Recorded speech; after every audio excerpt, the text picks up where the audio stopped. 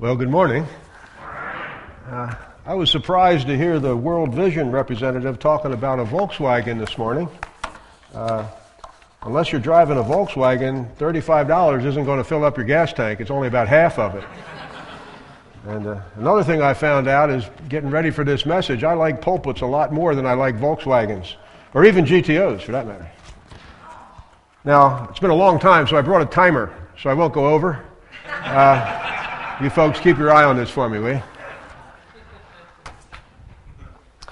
Now, in all serious, I don't know if we should pray for this or not, but I heard that a local farmer, right after he finished putting his grain in his bins, had a real serious fire and burnt the barn and the bins right to the ground. The wife called the insurance company, and she said, "Hey, we just had a really bad fire. It ruined all of our crops, our barn, and we have $1 million insurance policy. Would you just send us the money?" And the insurance agent said, "Well, wait a minute now. Insurance doesn't work quite like that. First, we got to send out an appraiser, and then we got to send out an inspector to see what the value of what you lost is, and then we will replace that with something of comparable value." And the woman thought for quite a while. It was silent, and she said, "Well, if that's the case, the way insurance works, I want to cancel the insurance policy on my husband."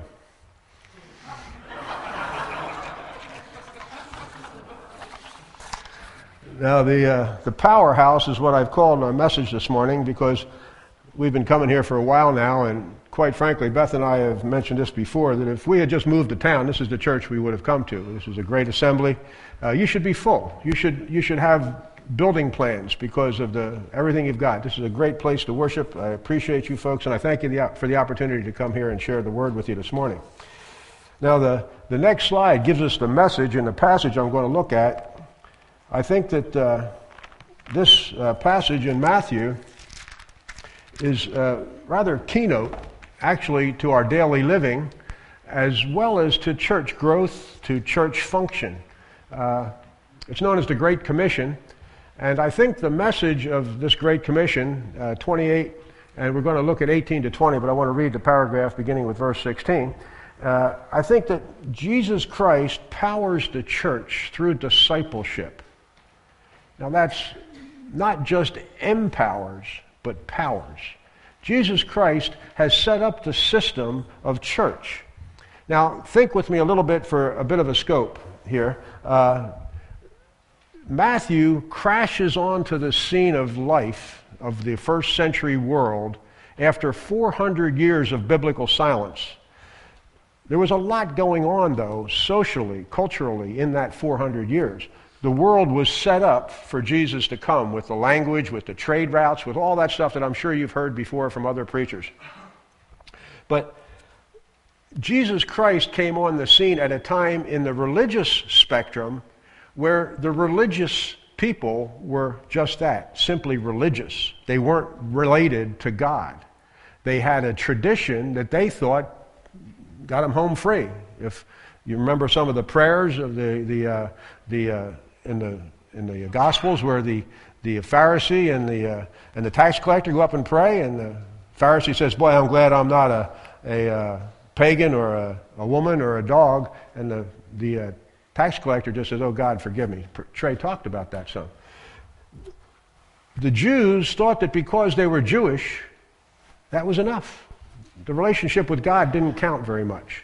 Jesus Christ crashed into that scene, and that's what the Matthew Gospel describes, the reality of his divinity, his virgin birth, and all that goes with that, all of the miracles that he performed, and the way the religious leaders of the day, the traditional religious leaders of the first century, rejected the God they claimed. In fact, they ultimately killed him. And just to refresh our memory of just who Jesus Christ is, we're going to look at the cornerstone of power in a minute here, but I'd like to read this passage, Matthew 28, 16 through 20, and then we're going to focus on 18 and 20. Matthew 28, 16. Then the 11 disciples went to Galilee, to the mountain where Jesus had told them to go. When they saw him, they worshipped him, but some doubted. Then Jesus came to them and said, "All authority in heaven and on earth has been given to me. Therefore go and make disciples of all nations, baptizing them in the name of the Father and of the Son and of the Holy Spirit, teaching them to obey everything I have commanded you. and surely I am with you always to the very end of the age. Now, before we go any further, would you join me as we look to the author in a word of prayer? Father, thank you for the opportunity to be here and to share your truth with these folks. And I just pray that your Spirit will teach us and guide us. I pray that we might grow closer to you, might be more effective, enthusiastic, and bold to stand for the truth of your word. Thank you for your great goodness to us, your mercy, and now we ask for your teaching. In Jesus' name, amen. The first thing that I think we see is the cornerstone of power up here. It'll be the next slide. Jesus was the Christ. We say that. It's just words on a page. It's something that's part of our understanding, of our tradition, actually. But think with me about just what that means. And by way of review, this part will be like a Bible bee here. I would like to look at John 1:1, because Jesus, the Christ, was God incarnate. In the beginning was the Word, and the Word was with God, and the Word was God. Jesus Christ was God. Then if we look at Hebrews, it tells us a very similar thing. Hebrews chapter 1, verse 3 says, the Son, Jesus Christ, is the radiance of God's glory and the exact representation of his being, sustaining all things by his powerful word. Jesus Christ was fully God. That's hard to conceive for me anyway. I can't get my mind around that. But he was fully God. But yet he experienced life completely as a human being. That's what Hebrews 4 tells us, and this is a great encouragement to me, I might add. I hope it would be for you as well. Verse 15 of chapter 4 in Hebrews says, for we do not have a high priest, referring to Jesus Christ, who was unable to sympathize with our weaknesses, but we have one who has been tempted in every way just as we are, yet was without sin. Let us then approach the throne of grace with confidence so that we may receive mercy and find grace to help us in our time of need. He experienced life as a human completely, yet he was God. Wow.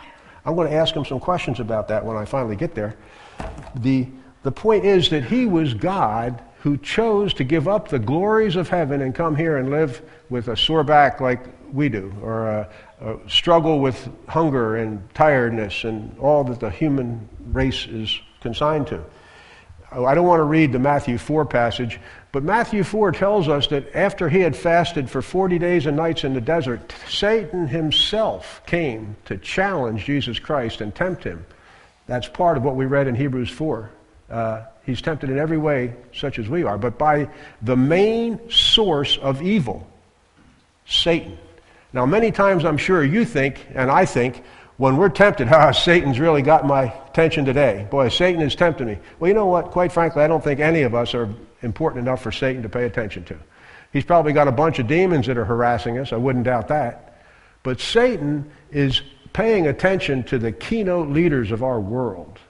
You know, the Barack Obamas, the James Dobsons maybe in the religious world, the Chuck Swindols, the big guys that have huge impact. That's who Satan's focusing on. And in the Matthew passage, Satan himself came to Christ. And by the way, another sermon for another day, Satan used the Bible when he challenged or tempted Jesus. He just twisted it. He distorted it. He used the Word of God but twisted it to try and get Jesus to worship him. It's still going on today, Bible twisting, Scripture twisting. There's books written about that, actually. But Jesus Christ was fully God and fully man. He can relate to our temptations, our weaknesses, our struggles, the things we have to decide in life. You know, and the next slide will show us here that he did only good things. He did the things that made him popular. Remember, he had to go out into a boat to get away from the crowd so he could preach to them. He had to go up on a hill so he could preach to them. He had to tell his disciples to come. Let's get away from these guys for a while so we can pray, because he was so popular. Jesus Christ was a good guy. He wore a white hat all the time. He fed the hungry. He healed the sick. He exorcised demons. He raised the dead. Now, if you had somebody in the neighborhood that was doing that, wouldn't you go there and try and get your aches and pains fixed, or your cousin or Aunt Matilda healed, or whatever the situation might be? Of course. He was a good guy. They loved him. They wanted him to be king. He says in John 5, I know your hearts. I'm not going to let you make me your ruler yet. But Jesus Christ was a good guy. Next slide will show us that when he started to say something about their tradition, when he said, hey, you guys don't have all your ducks in a row as you think you do, that's when they decided that they didn't want him anymore. When he said that what they believed wasn't correct, when he started to challenge their traditional religious beliefs, that's when they ignored him. That's when they mocked him. That's when they denigrated him, ultimately abused him, and brutally killed him. It wasn't because he did all the good things. They didn't kill Jesus Christ because he raised their dead and healed their sick and fed them when they were hungry. They killed Jesus Christ because he had the audacity to tell them that what they were believing or practicing wasn't right. Remember, he tells them in the Gospels repeatedly, if you'd love the Father, you would love me. If you love me now, you'll keep my commandments. That's one of the earmarks of true faith, is obedience. We'll get to that in just a minute. But after they killed him, they thought, hey, we got rid of this guy. This dude is done. He's out of here. He's history. He rose from the dead. He rose from the dead. And that resurrection, that proved that by his power, he conquered death. Jesus Christ proved unequivocally that he was God. Now, today, in our very subjective, humanistic, Darwinistic evolution world, all that is shrouded in a cloud of mystery and suspicion. But I want to tell you that there is more documentation for the reality of the birth, death, and resurrection of Jesus Christ than there is for the existence of Herod. If they say that what we have as documentation, as actual textual evidence, hard fact Greek manuscripts, is not worthy of being historically accurate, they have to close every history department, ancient history department in the world, because we have more evidence for the truths of the Bible than there is for the existence of Herod. It's crazy. They don't play on the same playing field. He rose from the dead and proved that his power was power over life and death. In fact, the next slide will show us that Jesus has all power in heaven, supernatural realm. He has power over what we can't see, what we read about, what we suspect maybe when we see some of these evil movies on TV and all the horror flicks with Satan and all the grotesque stuff that they're making popular. He's got the supernatural power over that. On earth, the natural realm, he has the control or the power over everything that goes on in our world. And you know what? That's why we have to live by faith. Because you know what? It doesn't seem like it. Why would Jesus Christ call my family here from an established ministry and business so I get railroaded? I'd suggest that that causes us to have some faith. I hope that's what I'm responding in. My wife and children are. Why do bad things happen to good people? How can Jesus Christ be in control? How can he have this power? That's faith. That's what it means to live by faith. There are answers to those questions. There are explanations to why bad things happen to good people, but usually it's so involved that nobody wants to pay that much attention.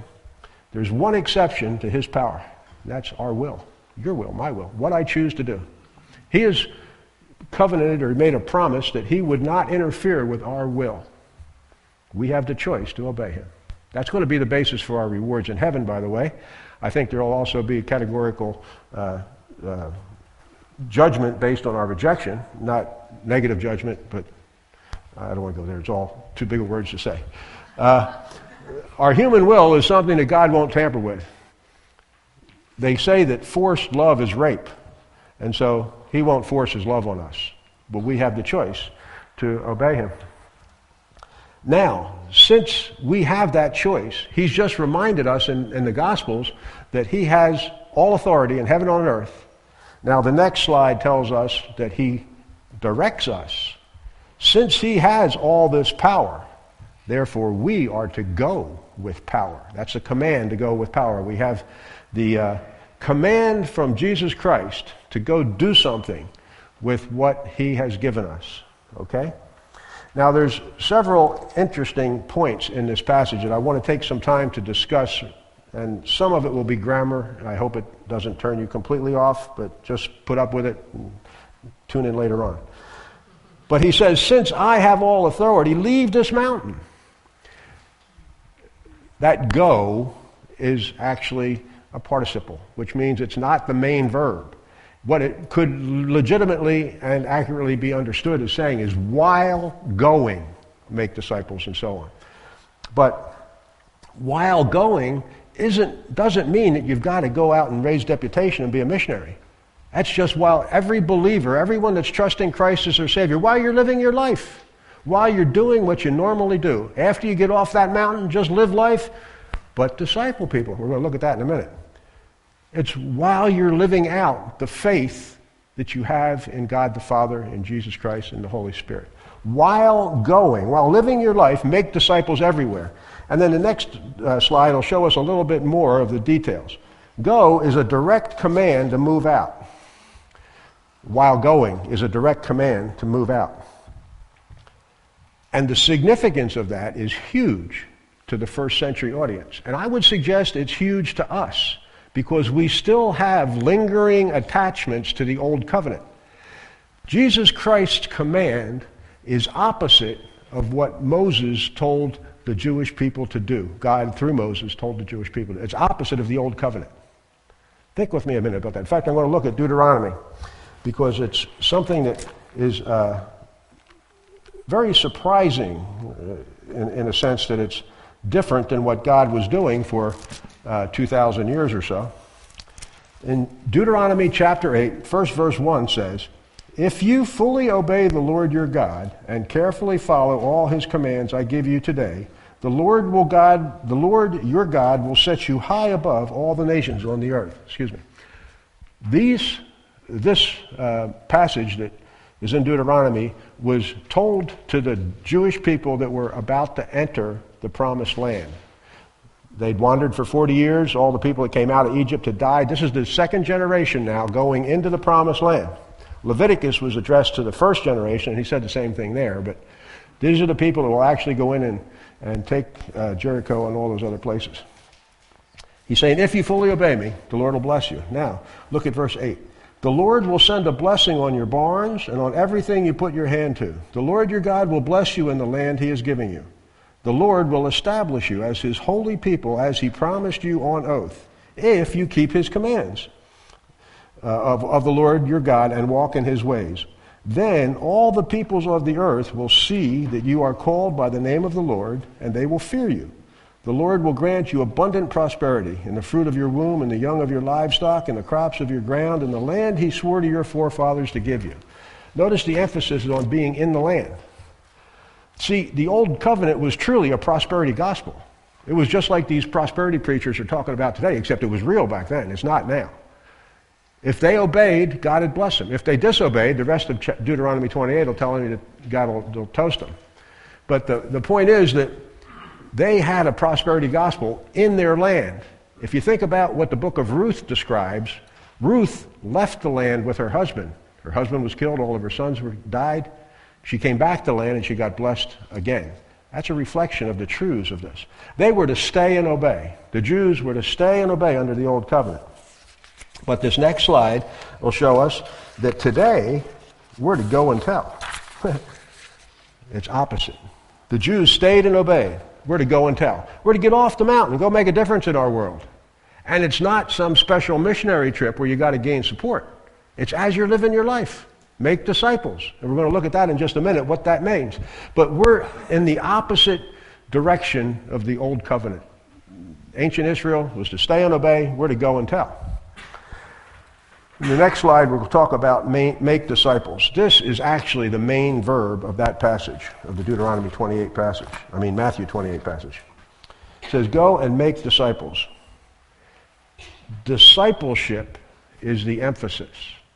Discipleship is the emphasis. And I want to make a rather significant point in the next few slides. But what is discipleship? It's nothing fancy. Discipleship isn't something you got to go to seminary to do. Discipleship is simply relationship supercharged with truth. Why don't you be immoral? Why don't you shack up with your neighbor because she's foxy? Well, because I'm a Christian and Jesus Christ says I shouldn't be immoral.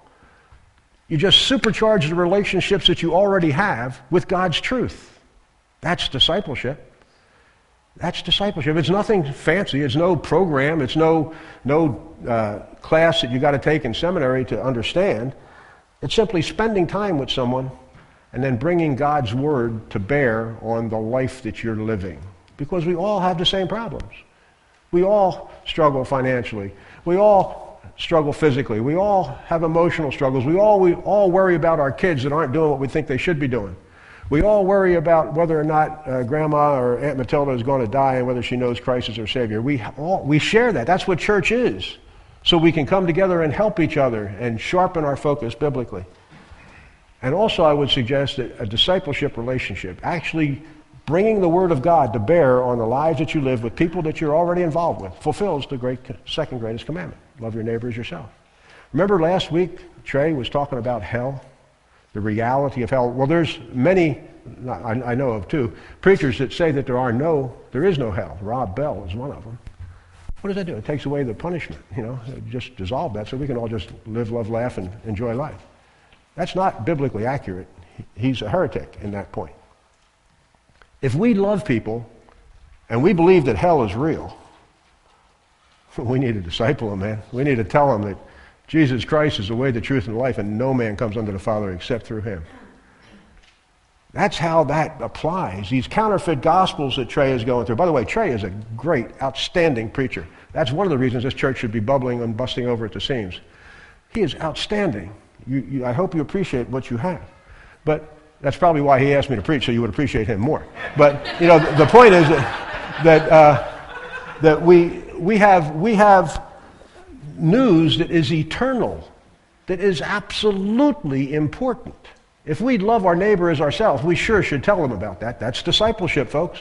That's bringing God's truth to bear on the lives we already have. And how awkward is that? I can prove that what I'm saying is God's plan, because how difficult is it to bring up biblical truth on the job, sitting over coffee? How hard is that? Don't you feel like you're really being stupid? Oh, he's going to laugh. I don't know what if he asks me a question I can't answer? I still have that problem, and I got more degrees than I know what to do with. The whole point is that discipleship is simply doing what you can with what you have. You can't do more than you know, but you can do what you do know. Discipleship is simply supercharging a relationship with truth. The next slide will show us that neither baptism nor teaching carry the same weight of command as the go and the disciple. That's something, again, a grammar I was telling you about. The way the passage is set up, while going, make disciples. Discipleship is the main aspect, and that's to happen while you're living life. And this is two possibilities, really. It's either means or manner, which is the way you get it done.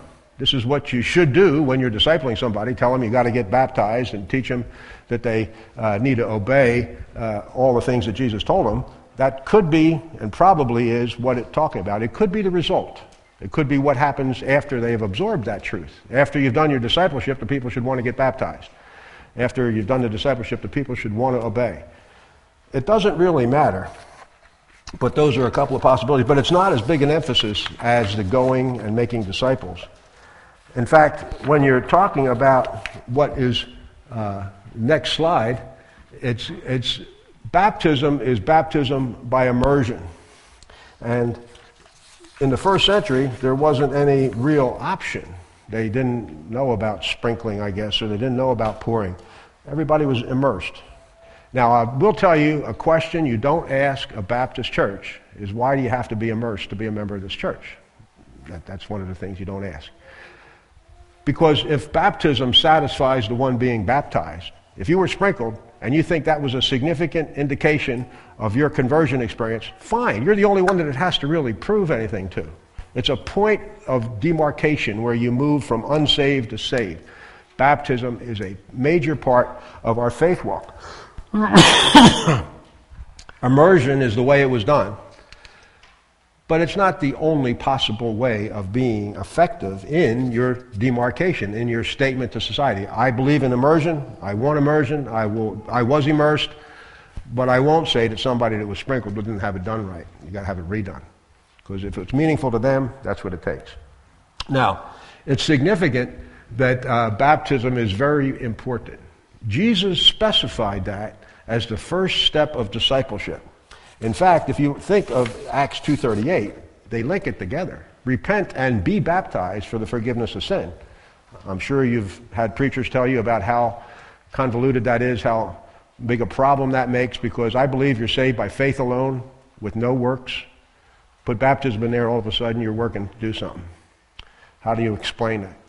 My answer to that, and this is just my answer after doing a little bit of research about it, faith and baptism was so related to the apostles, to the first century people, that you just did that because that's what you do. Just like you come to church because that's what you do sometimes. You know, you got saved, you got baptized because their society was so vile and so corrupt, and it was such a pagan society, a lot like ours. You just have to be baptized to show that you're no longer part of that. I have met people here in our community have told me they have not been baptized, believers now, who have told me they have not been baptized because they didn't want to cause problems in the family that was a member of a different, rather large denomination that attended a big stone building. That is exactly what baptism is supposed to do. Hey, I'm a Christian and I'm going to stand for it. In fact, if you read Philippians 2, it says that our stand for truth, our obnoxious, in your face, yeah, I'm right, you're wrong, stand for truth, is a mark that God is going to judge those people that don't agree with us. It's an interesting study sometime. Do Philippians 2. It also says right after that, it's appointed on you not only to believe on Christ, but to suffer for him. And Paul was in prison because he did that. But the point is that baptism is a big part of salvation. If you're a believer and have not been baptized, you really need to do something about that. And the next slide is going to say that whatever is holding you back, if you've trusted Christ and you haven't been baptized, that very well may be the obstacle that's keeping you from additional growth and spiritual blessing. I can't say that it is. I won't go out on that limb. But baptism is Jesus Christ's own stated first step in discipleship. It's a primary part. And whatever the baptism is, whether it's means or result, it doesn't really matter. Just do it. So I'd encourage you, if you haven't been baptized, you need to do that. And the next point on the slides is teaching. Baptize them in the name of the Father, Son, and the Holy Spirit, teaching them to obey everything I've commanded you. Teaching obedience. Next slide. That's Jesus' commands. That equals the New Testament. That equals holiness. We mentioned in Sunday school this morning that what has more authority, the red letters or the black letters in your Bible? Jesus Christ's words mean more than the Pauline literature?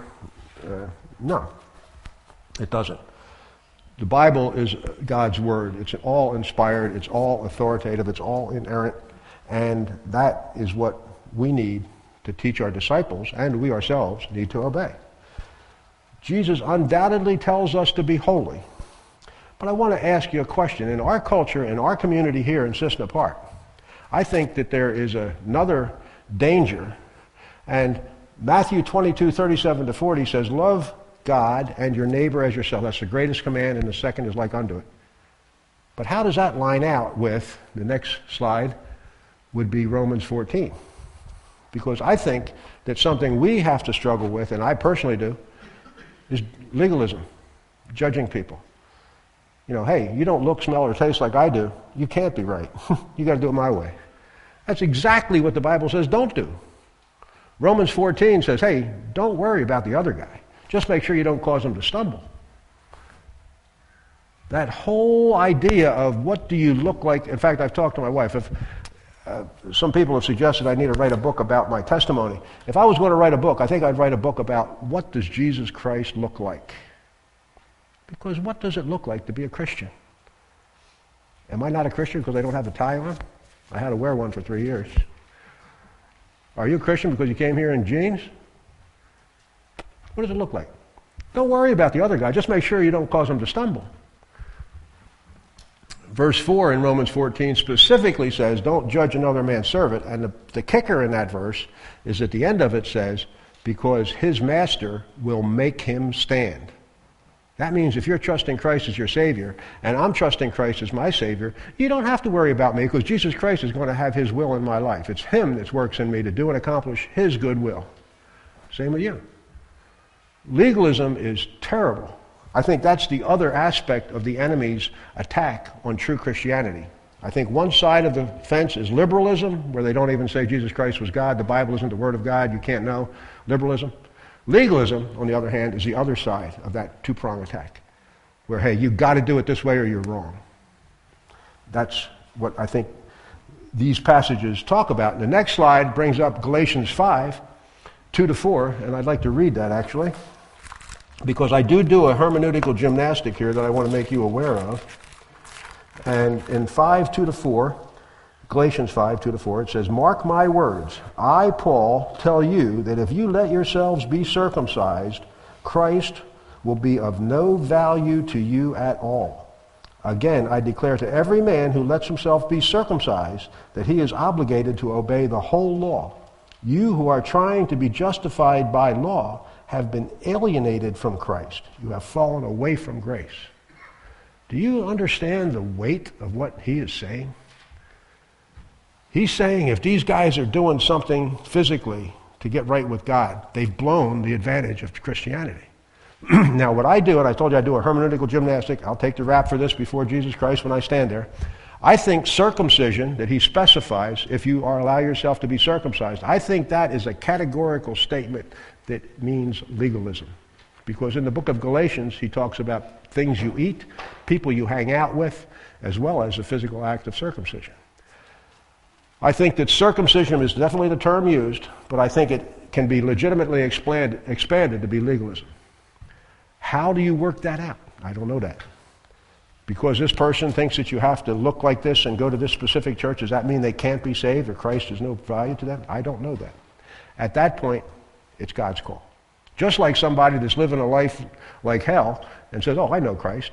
Can I say he doesn't know Christ? I don't know his heart. Maybe he's just backslidden. I don't know that. That's God's call. It works both ways. I've actually told a man that I know here in town that I would prefer to hang out with the people that hang out at Garfield's than the people that hang out at a particular Bible study that was going on, because those people were so legalistic. At least I know the people in Garfield are being real. But how does this whole idea of not judging fall into this passage today? I think that we're supposed to teach the people we're to disciple people, not to judge them. It's the Spirit of God's work to transform us into Christ-likeness. It's the Spirit of God that's going to make me something I'm not, make you something you're not. The Spirit of God is going to bring us into conformity with Christ-likeness.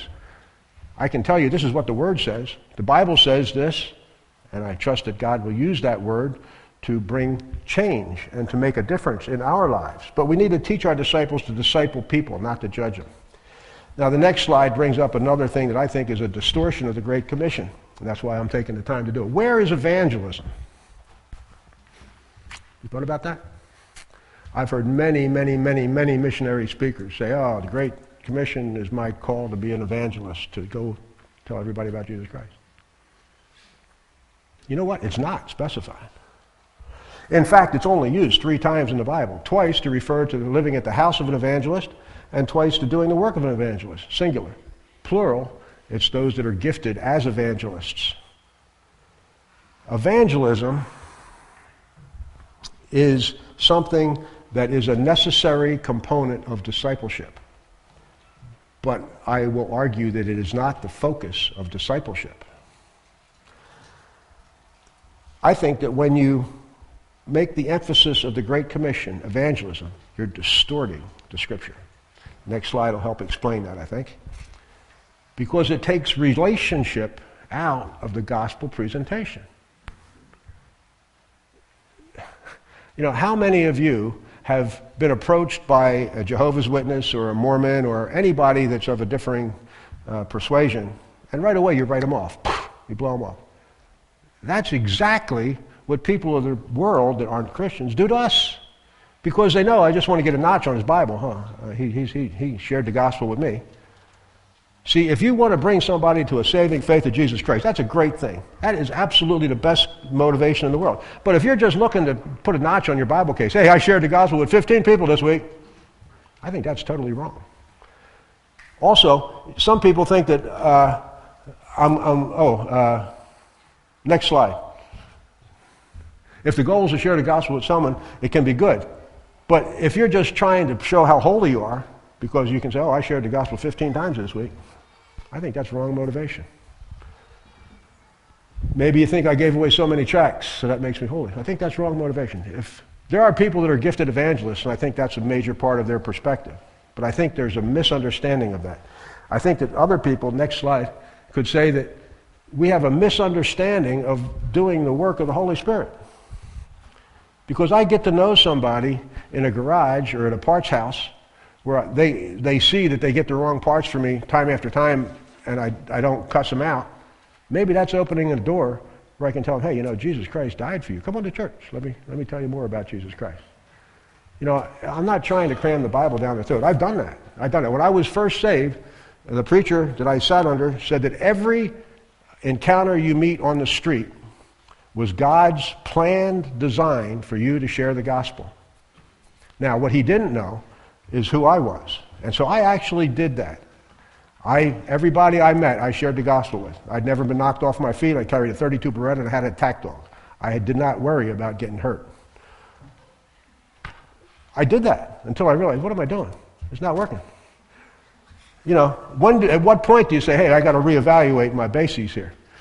Well, you know, that's the truth. If you're trying to do it for some personal satisfaction or glory, I think that's wrong. I think that what we need to do is consider the fact that the Great Commission is an emphasis on discipleship. Now, I think that it is most definitely evangelism is most definitely a part of discipleship, but it is not the focus.